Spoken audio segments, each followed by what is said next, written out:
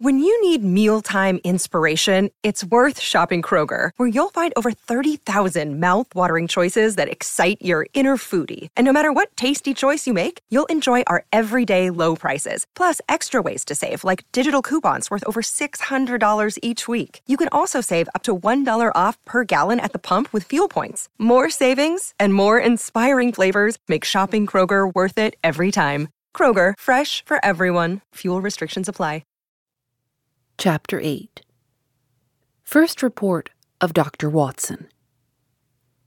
From this point onward, I will follow the course of events by transcribing my own letters to Mr. Sherlock Holmes, which lie before me on the table.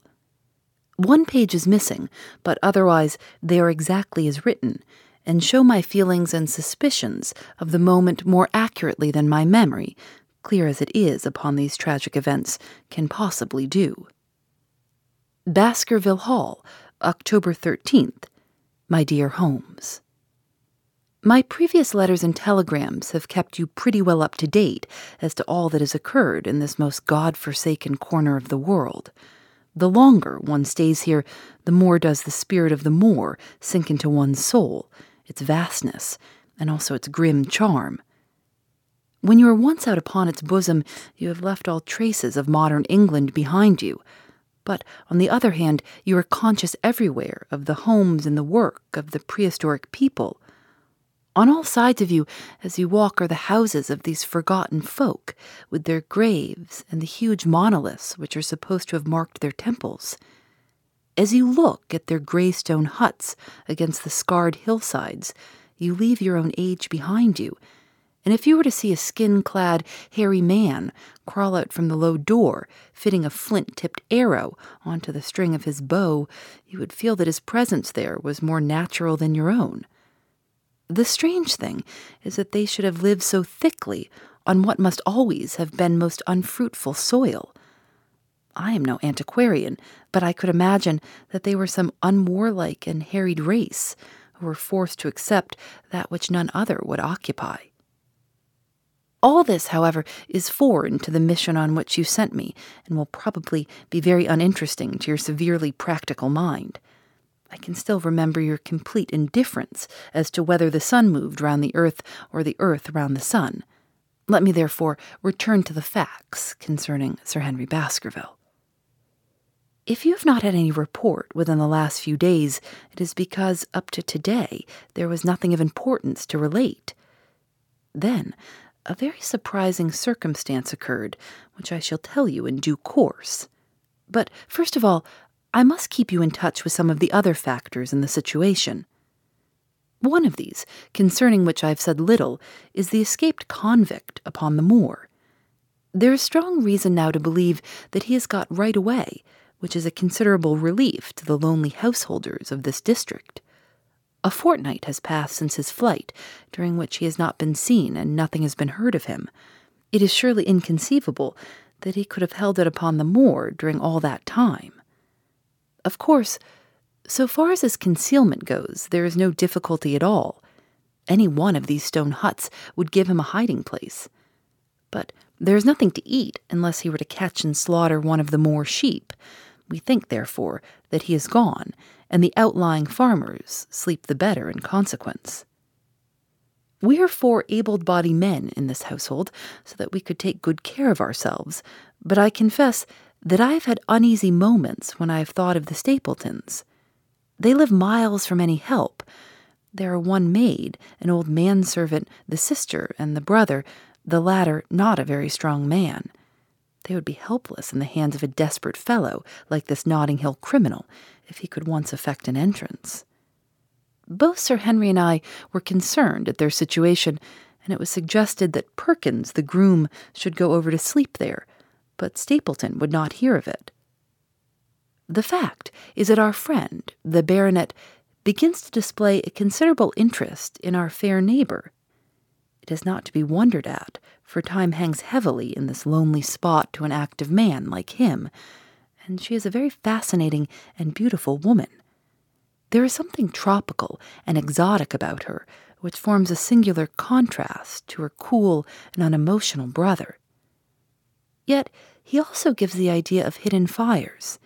He is certainly a very marked influence over her, for I have seen her continually glance at him as she talked, as if seeking approbation for what she said. I trust that he is kind to her. There is a dry glitter in his eyes and a firm set of his thin lips, which goes with a positive and possibly a harsh nature. You would find him an interesting study. He came over to call upon Baskerville on that first day, and the very next morning he took us both to show us the spot where the legend of the wicked Hugo is supposed to have had its origin. It was an excursion of some miles across the moor to a place which is so dismal that it might have suggested the story. We found a short valley between rugged tors, which led to an open, grassy space flecked over with the white cotton grass.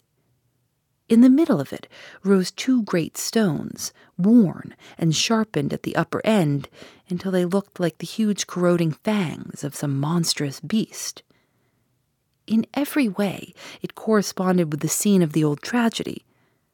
Sir Henry was much interested and asked Stapleton more than once whether he did really believe in the possibility of the interference of the supernatural in the affairs of men. He spoke lightly, but it was evident that he was very much in earnest. Stapleton was guarded in his replies, but it was easy to see that he had said less than he might, and that he would not express his whole opinion out of consideration for the feelings of the baronet. He told us of similar cases where families had suffered from some evil influence, and he left us with the impression that he shared the popular view upon the matter. On our way back, we stayed for lunch at Merrypit House, and it was there that Sir Henry made the acquaintance of Miss Stapleton. From the first moment that he saw her, he appeared to be strongly attracted by her, and I am much mistaken if the feeling was not mutual. He referred to her again and again on our walk home, and since then hardly a day has passed that we have not seen something of the brother and sister. They dine here tonight, and there is some talk of our going to them next week. One would imagine that such a match would be very welcome to Stapleton, and yet I have more than once caught a look of the strongest disapprobation in his face when Sir Henry has been paying some attention to his sister. He is much attached to her, no doubt, and would lead a lonely life without her, but it would seem the height of selfishness if he were to stand in the way of her making so brilliant a marriage.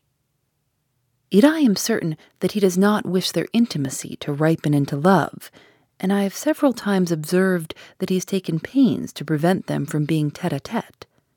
By the way, your instructions to me never to allow Sir Henry to go out alone will become very much more onerous if a love affair were to be added to our other difficulties. My popularity would soon suffer if I were to carry out your orders to the letter. The other day, Thursday to be more exact, Dr. Mortimer lunched with us. He's been excavating a barrow at Long Down and has got a prehistoric skull which fills him with great joy. Never was there such a single-minded enthusiast as he. The Stapletons came in afterwards, and the good doctor took us all to the yew alley at Sir Henry's request to show us exactly how everything occurred upon that fatal night.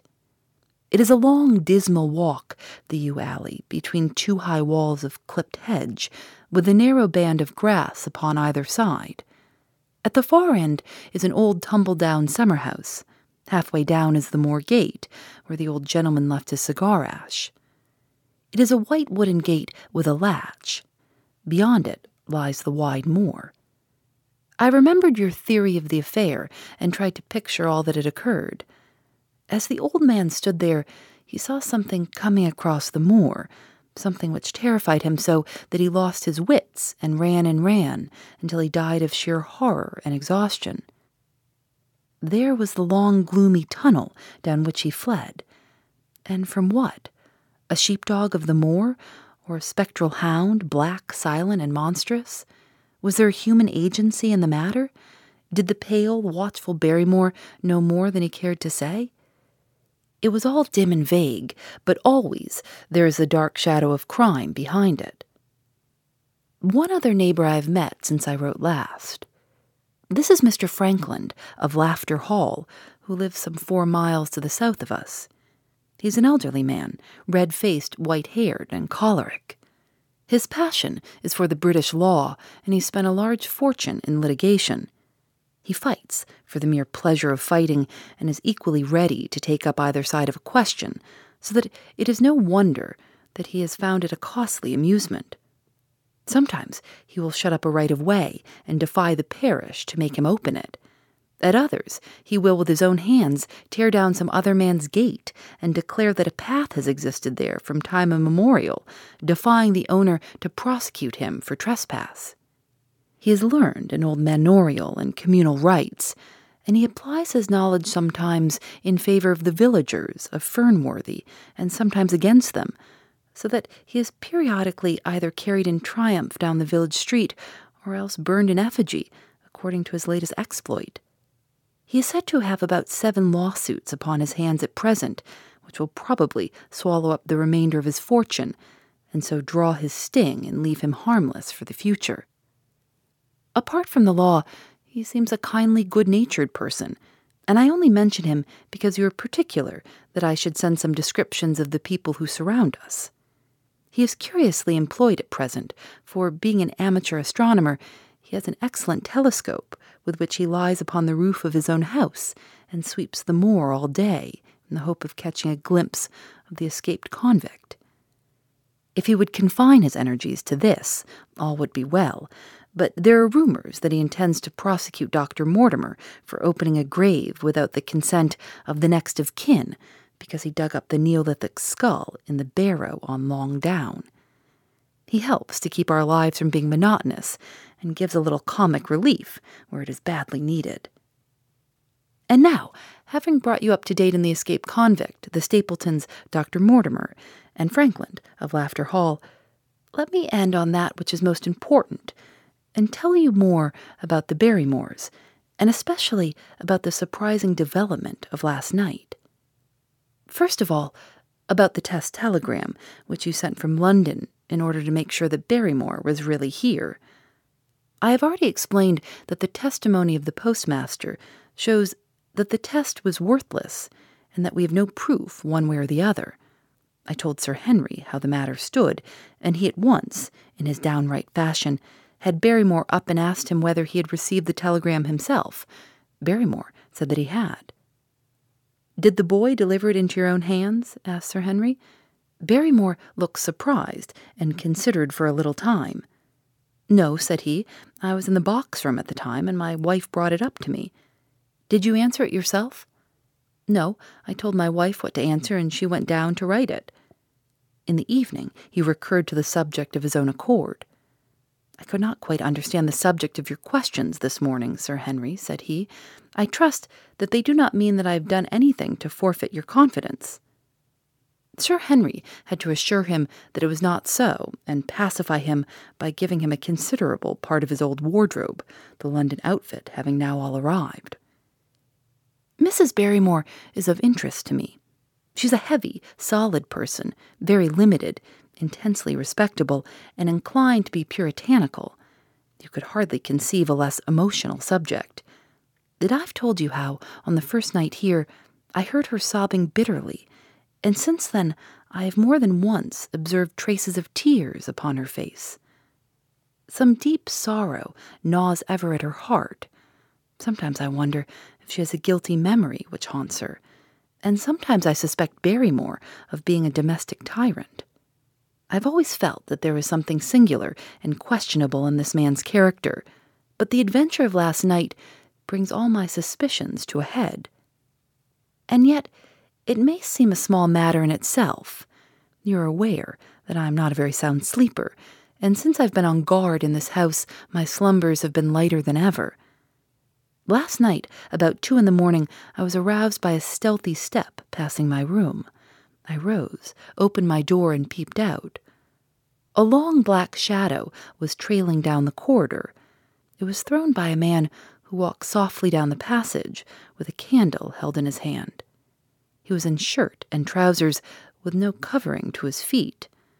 I could merely see the outline, but his height told me that it was Barrymore.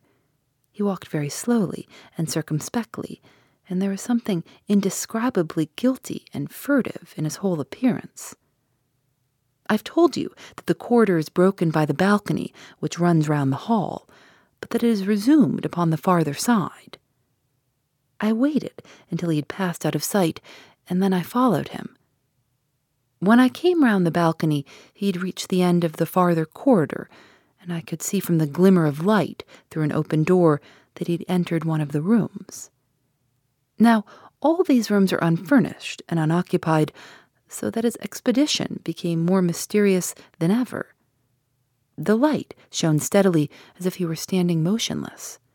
I crept down the passage as noiselessly as I could and peeped round the corner of the door. Barrymore was crouching at the window with the candle held against the glass. His profile was half turned towards me, and his face seemed to be rigid with expectation as he stared out into the blackness of the moor. For some minutes he stood watching intently. Then he gave a deep groan, and with an impatient gesture he put out the light. Instantly I made my way back to my room, and very shortly came the stealthy steps passing once more upon their return journey. Long afterwards, when I had fallen into a light sleep, I heard a key turn somewhere in a lock, but I could not tell from where the sound came. What it all means I cannot guess, but there is some secret business going on in this house of gloom, which sooner or later we shall get to the bottom of. I do not trouble you with my theories, for you asked me to furnish you only with facts. I have had a long talk with Sir Henry this morning, and we've made a plan of campaign founded upon my observations of last night. I'll not speak about it just now, but it should make my next report interesting reading. Phoebe Reads a Mystery is recorded in the studios of North Carolina Public Radio, WUNC.